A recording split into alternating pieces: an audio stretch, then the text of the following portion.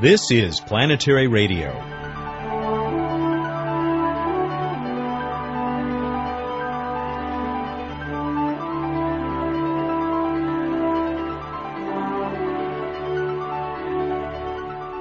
Hi everyone, Matt Kaplan here with the latest edition of our show. The excitement is rising as surely as a very bright Mars is rising in the night sky. 5 spacecraft on their way there, and just a week till that mysterious planet passes closer to us than it has in 50,000 years. A fitting time to talk with someone who can provide a good sense of the 40-year history of Mars missions. That's why former JPL director Dr. Bruce Murray will be our guest. We'll find out from Bruce Betts why opera singers have nothing to do with asteroid impacts, and Emily explains why we're lucky enough to have an atmosphere circling Earth. Let's take to the air.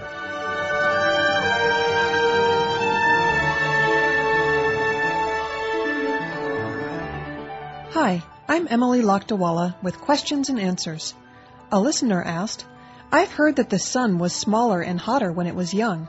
If this was true, wouldn't the Earth's oceans have evaporated? It is true that the sun's luminosity has changed over the 4.5 billion years of its life. Current stellar formation models suggest that since the sun was born, its luminosity has increased.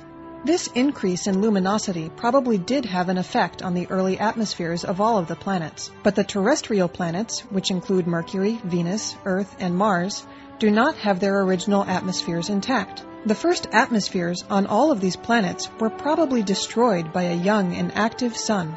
Scientists believe that just after a star forms from a cloud of gas and dust, there is a phase called the T Tauri stage. During the T Tauri stage, violent winds from the sun blew away the fragile atmospheres of light elements that formed around the young planets, leaving balls of naked rock. So where did our atmosphere and oceans come from? To find out, stay tuned to Planetary Radio.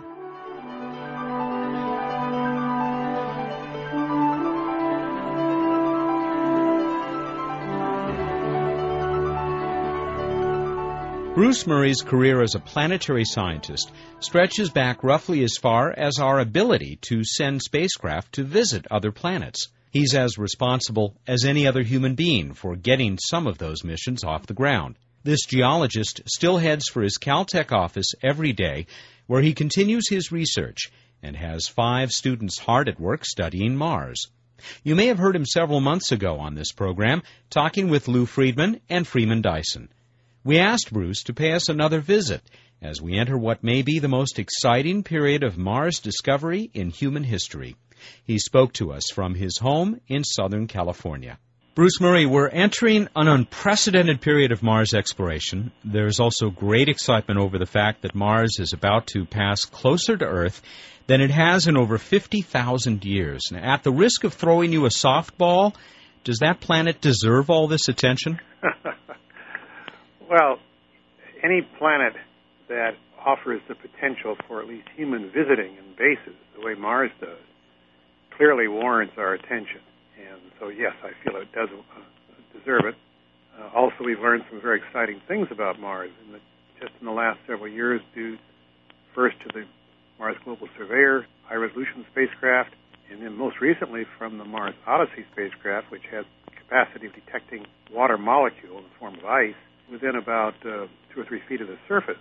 The latter, that is the Mars Odyssey, has discovered enormous amounts of ice very near the surface over much larger areas of the planet than we had imagined possible. Still don't understand quite why, but that's great because when humans go there, they're going to need to be able to get accessible water molecules for not just water drinking, to make rocket fuel from, to make oxygen to breathe, and to grow plants with. We know so much more about Mars now, thanks to these wonderful instruments that we have sent there and our observations from Earth. But this planet has fascinated humans since even before good old Percival Lowell thought he saw those big canals. It's fascinating for the reason is right now, in the period of August 2003, because it's so bright in the sky. This great big reddish object. Ancient peoples knew that it wasn't a star, it was different, that's why it was called a planet or a wanderer, and that it gets bright and then dim at times and changes, made it a very mysterious object from the very beginning. You mentioned how bright Mars is in the sky right now. It is an incredible sight. Is this especially exciting, do you think, for somebody who's been staring up at Mars, wondering about it, and investigating it for quite a long time? Well, I'd like to say that this closest to 50,000 years is a tremendous importance to ground-based observers, other than the usual period of time, which is brightenings around every 26 months. The fact is that it realistically isn't measurably or perceptibly brighter as seen by the naked eye or even through a telescope. The closeness is a very minor matter. But the phenomenon that we're seeing, in which is called to attention by this, is really quite striking. It gets very large relatively in the sky with a telescope. It's big enough you can see a lot more detail. So that pattern has always been very exciting to astronomers, and observational campaigns were adjusted for that. Most importantly, it's bright because it's close to us. When it's closer, it means that the rocket fuel required to get there is less. And so for planetary exploration with spacecraft, which is my bag, these periods of time when Mars and the Earth get very close together are extremely important to get big payloads there most efficiently. And that would explain why we now have five spacecraft on their way. Yeah, I think, people knew it was going to be like that a long time ago, and meant that you could, for the same launch vehicle, you could carry more payload and do more at this time than you can at the opposite phase, which happens in between. You mentioned Mars Global Surveyor, Mars Odyssey, these amazing orbiters that actually have the power to find water ice under the surface of Mars. As far as I could tell from your biography, your first Mars mission that you were involved with was Mariner 4, the flyby in 1965 that returned 22 somewhat grainy television pictures. You had a lot to do with that. Do you ever look back at those pictures? As a matter of fact, quite recently, because I gave a talk at a conference in Colorado, and the title was Mars, Land of Broken Paradigms. And the reason I choose that title is that it has fooled us so many times. First, the view from telescope and Percival Lowell, and then more refined scientific views. And then Mariner 4 came in and returned not even 21 useful pictures, or less than that. But among them were some that showed giant craters that looked like the moon. The one I was showing in this talk was exactly that, and that was the beginning of the first paradigm breaking. And then it's been repeated repeatedly by Mars since then. There was a good deal of disappointment, wasn't there? I mean, you say these constant surprises. There were a lot of disappointed people in 1965. Even folks like Ray Bradbury might have been disappointed, although I think he stayed pretty optimistic. Ray, of course, celebrating his birthday during this closest pass of Mars to Earth. Yeah, Ray, I knew him then, fortunately, or got to know him about that time. Ray is an optimist about humans and the Earth, and he's a fan of what's out there, but it's going ups and downs are really about the Earth, and eventually about our going out from Earth to the planets, in which he believes very deeply. The exciting thing about that 1965 flyby on July 15th, to be precise, was that it, first of all, demonstrated the power of planetary exploration in a way that hard to believe. That little probe that did that weighed 575 pounds. Mm. There are instruments that go on spacecraft now that weigh that much. And this was the first one. It had a terribly difficult thing to do. But it made the big discoveries, and it demonstrated beyond the public, to the scientists and the engineers, that exploration is a very powerful thing. Seek and ye shall find. We didn't know what we were going to find. Certainly didn't expect what we found. That's the message. You forget that these things are extensions of people. Mm-hmm. The real brains are us. These are our extensions. And so ultimately it is our brains, and with or lack of it in terms of broken paradigms, yeah. that is a crucial thing. And I think that's an important point to get across. The intelligence is on the ground. Not too many years went by, and you had moved up to director of the Jet Propulsion Laboratory. You ran the place for, about 6 years. Early in that tenure, you saw another incredible milestone in Mars exploration, the Viking landings. Right. Getting back to this broken paradigm theme, the Mariner 4 cracked the idea that it was Earth-like and that it had no magnetic field. The atmospheric pressure was about the same as it is on the Earth at 100 to 120,000 feet. It's hardly a clement environment. and that was reinforced by the flights that went in 1969, 2 more flybys. But in 1971, the first orbiter went, called Mariner 9, very dramatic name, and that it discovered enormously different things, especially huge channels that had been carved by flooding probably several billion years ago, huge volcanoes, stacks of layers in the polar regions testifying to climate fluctuations and maybe something like glacial processes. And so the attitude switched, that if there was water there then, there could have been life there then. Why isn't there water, or at least why isn't there life there now? And that led to a tremendous effort on the part of the United States to go to Mars and try to find life directly, detect it, the hardest job of all, and that was Viking.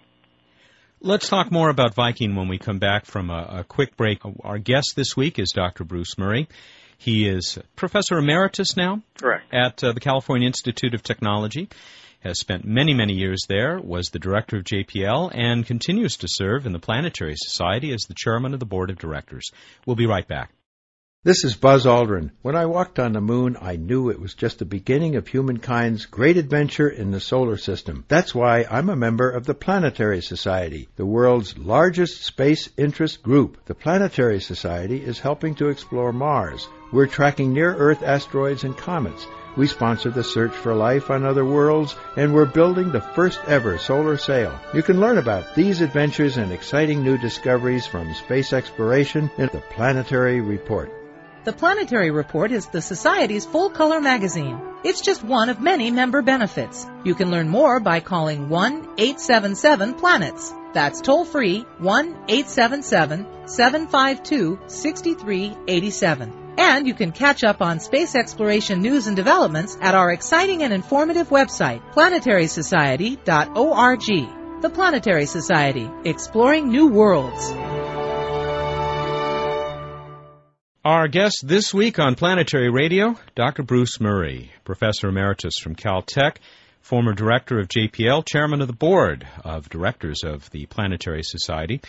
Bruce, when we left, we were kind of leading up to the Viking missions. You talked about Mariner 9, which reversed the paradigm once again, found that tantalizing evidence of water. And so you were there when Viking went to Mars, apparently to look for life. What did it find? It had an extraordinary discovery because the way it worked, it had a very elaborate one with a big arm that reached out, scooped up samples. The samples were dropped into an internal laboratory that was maintained at atmospheric pressure and temperature and enormously expensive and elaborate. And there were 2 parts to this laboratory. One part was the standard test for life on Earth, which is you put whatever you think may have bugs in it, microbes, in a Petri dish with some nutrient of some kind and see if anything grows. And if it grows, that's one of the fundamental definitions of life is met. And so it's capable of doing that not just with Earth life nutrients, but with more fundamental ones made up of amino acids and things like this. The other one, other experiment, which was done subsequently, was to analyze the soil with the most sophisticated instrument then available to look for organic molecules in the soil. Important thing to remember there is that even on the moon there are organic molecules because meteorites falling in have some organic material which ends up in the lunar soil, as much as 1%. So you would expect to find that on Mars, and you would expect, hopefully, to find stuff that was indigenously produced by Martian life. So the great day came, and as I was the director of JPL, following it fairly closely because the significance of this were profound in terms of public interest. And so the soil was dropped into the first set of tests, the ones that were trying to grow something, and they expected to see small increases in carbon dioxide or oxygen depending on the reactions. Instead, they got huge reactions. It almost overpowered the instrument. And so, my gosh, is this place crawling with life? What's going on? And so the cooler heads prevailed and said, no, this is not life. This is chemical reactions of some kind going. And indeed, that was the case. What they were seeing was the fact that the Martian soil had not seen any water or moisture, most likely for several billion years. So that, unlike Earth soil, or everywhere on Earth sees some moisture or water sometime pretty frequently, even the driest deserts. And in that condition, and under the particular circumstances of Mars, the soil had become superoxidizing or hyperoxidizing. It was the equivalent of hydrogen peroxide, which you can use to dye your hair or dress wounds. And so any organic material that you put into, even water, gets broken down in its molecules and creates the gas. So what we're seeing was the fact that Mars is enormously reactive surface, and it's particularly reactive against any unfortunate water or organic molecules that gets there. Well, the other test, which was to look directly for organic molecules, at least those brought in by meteorites, was being run, and its results came out also in a stunning fashion. There were no organic molecules detected. The surface of Mars is sterile to a very high degree, and that this process I mentioned where the sunlight coming in acts on the soil in a way that produces this hyperoxidation is self-sterilizing, at least in the upper part of the soil where they sampled. So from a high of, we're expecting to find microbes here, willing to spend $2 billion of 1970s money to try to find this, to suddenly discovering that not only were none found, but the planet seemed to be self-sterilizing in its upper layers. That was a terrific shock. And so the paradigm switched again. Optimism was replaced by pessimism about life, and to a large extent, a fairly long hiatus in Mars exploration by the United States followed. Did you or your good friend and colleague, co-founder of the Planetary Society, Carl Sagan, did you actually lose hope?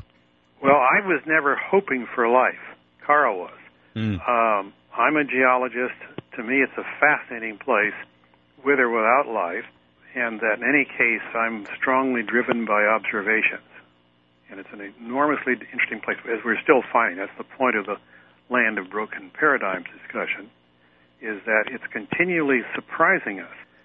And so I was not, up or down. I was excited by what we'd learned and what's going on. I think Carl was disappointed because he had the view, which in the long run may be right, that life sort of has to be everywhere. There are many scientists who've come to have this view. A naturally occurring phenomenon, as natural as the formation of planets. Some people would think even more so, that it's an essential form of process in the universe itself that ultimately has to get to self-awareness in order that there's an audience for all the activities of it. So, this is a very profound subject, but I would have to say less imaginative about that. I was focused on trying to understand what was there. But Carl and I together made a good team because he was the theorist, the dreamer, the what might be, and I was much more what is, what couldn't be, and so forth, and the tension between us was very productive.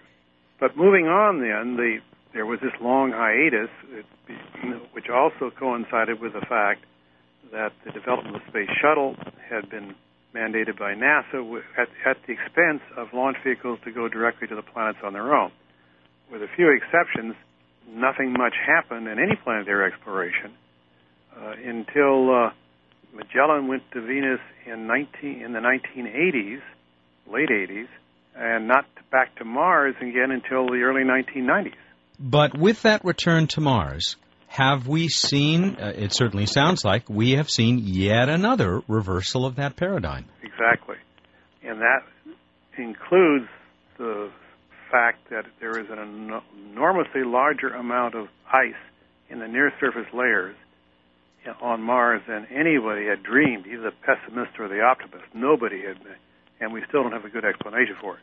That's evidence that it is a more habitable planet for microbes. They can figure out how to do that, or they have, but especially it's a more habitable planet for us, because that's what we need. We need extractable water, extractable ice, in order for human activities there to flourish in the future. Unfortunately, we have only a couple of minutes left. I think you must be looking forward with great anticipation to these two Mars exploration rovers, Spirit and Opportunity.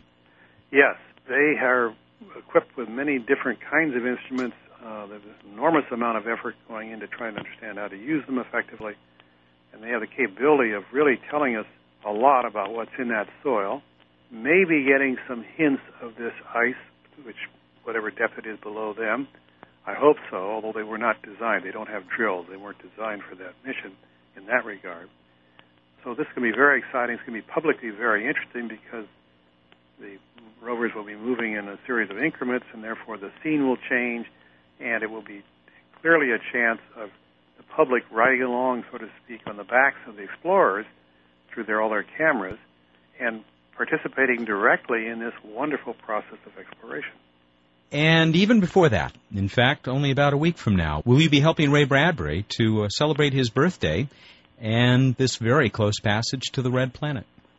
Most assuredly. My wife and I are looking forward very much to seeing him, giving him a big hug, and then going on up to Mount Wilson Observatory afterwards to look at Mars with a 60-inch telescope and with other telescopes up there. I've seen Mars at the same period of time called opposition as early as 1960, and it's a overwhelming experience. I likened it once to seeing a wonderful Japanese lantern glowing up there in the telescope with these soft colors, and you should be able to see the northern polar cap. It'd be fantastic. Well, Bruce, I think Carl would be proud of you for that last statement. Our guest has been Dr. Bruce Murray, Professor Emeritus from Caltech, former head of the Jet Propulsion Laboratory, the chairman of the board of the Planetary Society, and still someone who gets very excited about looking out there and wondering and trying to find out what's going on. Bruce, I'm sure we will have you on again. Thanks for joining us today. My pleasure.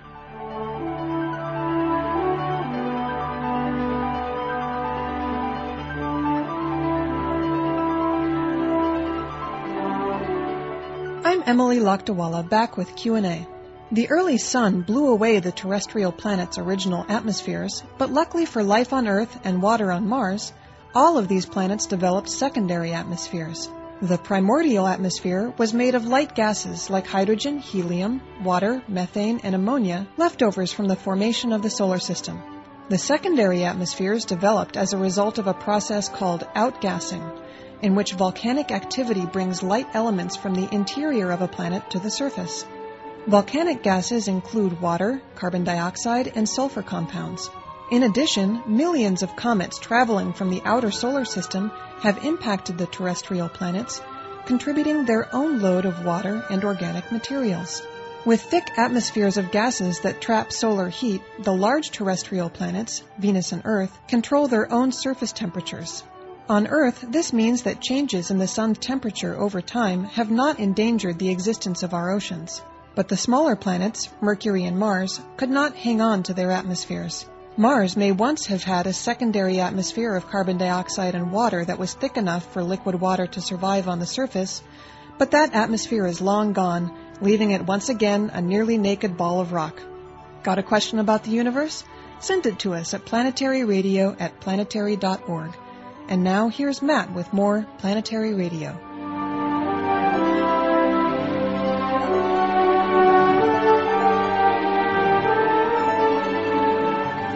Time for What's Up with Bruce Betts, live and in person from Planetary Society headquarters. Welcome back, Bruce. Hi there. Good to be back. I'm feeling excitable today with a piece of tortilla chip caught in my throat. Oh, well, that's good for radio. Yes, indeed. Well, while Bruce recovers, he has. It's a miraculous recovery. What do you got for us? We've got what to look for in the night sky, and I'm just going to be redundant for weeks, so you might as well be prepared for it. Mars. Go out and look at Mars. I'm telling you, as your friend, as the radio host you never want to meet, go out and see Mars, or you may meet me. You're just trying to scare away the crazies who've been writing to us. So, anyway. Please, let's not call them crazy on the air. I'm sorry. So anyway, Mars, it will rise around sunset. It will set around sunrise. And you can see it in the east in the evening, in the south in the middle of the night, and in the west before dawn. And we are rapidly approaching August 27th, when it will be brighter than it has been in the history of the human species. So Get out there. It's gorgeous. It's naked eye. It's reddish-orange. It's the brightest thing out there besides the moon. You can't miss it. Incredible. And if you have a small telescope available, your neighbor's telescope, get him to take it out because it's going to be even more spectacular. Exactly. Even in a fairly mediocre small telescope, you can probably make out the South Polar Cap, which you can see on the disk of Mars. And if you're looking for other telescopes and events you can go to planetary.org/MarsWatch2003, where we have a list of events around the world that are part of the Planetary Society's Mars Watch. How about this week in space history? We had two very important launches on August 20th, one in 1975, one 2 years later in 77. Viking 1 launched in 75, Voyager 2 in 77. Voyager 2, the only spacecraft to visit all four outer planets. Speaking of random space fact, Olympus Mons, tallest mountain in the solar system. It is on Mars. It is almost 3 times higher than Mount Everest. And it's a spiffy, keen place that would be as wide as the state of Arizona. How's that? That was great. Right. I'm just a little slow on the pickup today, slow on the return. I'm sorry. But, the only thing better would be to climb it. That's still something I hope to do someday. But anyway, who cares? Or ski it. Who cares? We're moving on to trivia contest rather than Matt's Planetary Desires. Last week, the question, as I read it on the air, was, what is the Torini scale? It was just all a test to see how much attention you're paying, because I know it was obvious to all the listeners that I meant Torino scale, not Torini. But we did get definitions of both, I believe. And how'd we do with the listeners? Absolutely fabulous. We got a lot of very humorous people. A lot of people were too polite to point it out. They actually, in their answer, put Torino, but they realized that it would probably not help their prize-winning opportunity if they pointed out your test. I almost said error, your test of them. But we did have a few who had a lot of fun with it. And our winner this week was actually one of those. Christopher Reagan, congratulations. You get this week's Mars 3D poster with the spiffy, cool 3D glasses. Christopher hails from not far from us at all, Los Angeles, California. Haven't had a local in a while. And he got it right. The Torino scale is a novel way to teach school children about problems associated with cataclysmic collisions. Well, anyway, it's really a scale from 1 to 10. And I'll let you provide the details, but he also provided us with a definition of your Torini scale, which is a method of estimating the water displacement potential of opera singers. Even I didn't know that. Well, I'm sorry for the confusion then. I didn't realize there actually was a Torini scale out there in the opera world. The Torino scale is a way to try to assess the asteroid and comet impact potential of a given prediction. So when one calculates that one of these objects might be on its way to Earth, it gives an idea from 0 to 10. 0, you're not going to have a collision, to 10, say goodbye, and many things in between to try to give some way to convey out to the public and the press, and as Christopher Reagan said, to the children of the world, what the risk and danger is. We had a lot of other great entries. We don't have time to read them today, but keep the funny stuff coming, folks. We enjoy them. We really do. How about our next contest? Our next contest is going to be a little boring after the Torino scale, but maybe I'll mispronounce something. Who was the second woman in space? The second woman in space. The second woman. Not the first, not the third. Ladies and gentlemen, boys and girls, we're looking for the second woman in space. And for all those folks who want to write in with their factual but humorous answer, go to planetary.org and follow the links to Planetary Radio, and there you will find out how to enter. Remember, get them to us by Thursday of this week, Thursday around noon Pacific time. Earlier if you can manage it. We'd appreciate that. And you'll find everything at planetary.org. So, Bruce, we're out of time. That makes me so sad. But go out, look up in the night sky, and think about why you can't see birds flying over at night, or why it's so darn hard. Thank you and good night. Bruce Betts is the Director of Projects for the Planetary Society. He joins us each week right here on What's Up. Join us next time for a special birthday tribute to author, poet, and eternal optimist Ray Bradbury. Have a great week.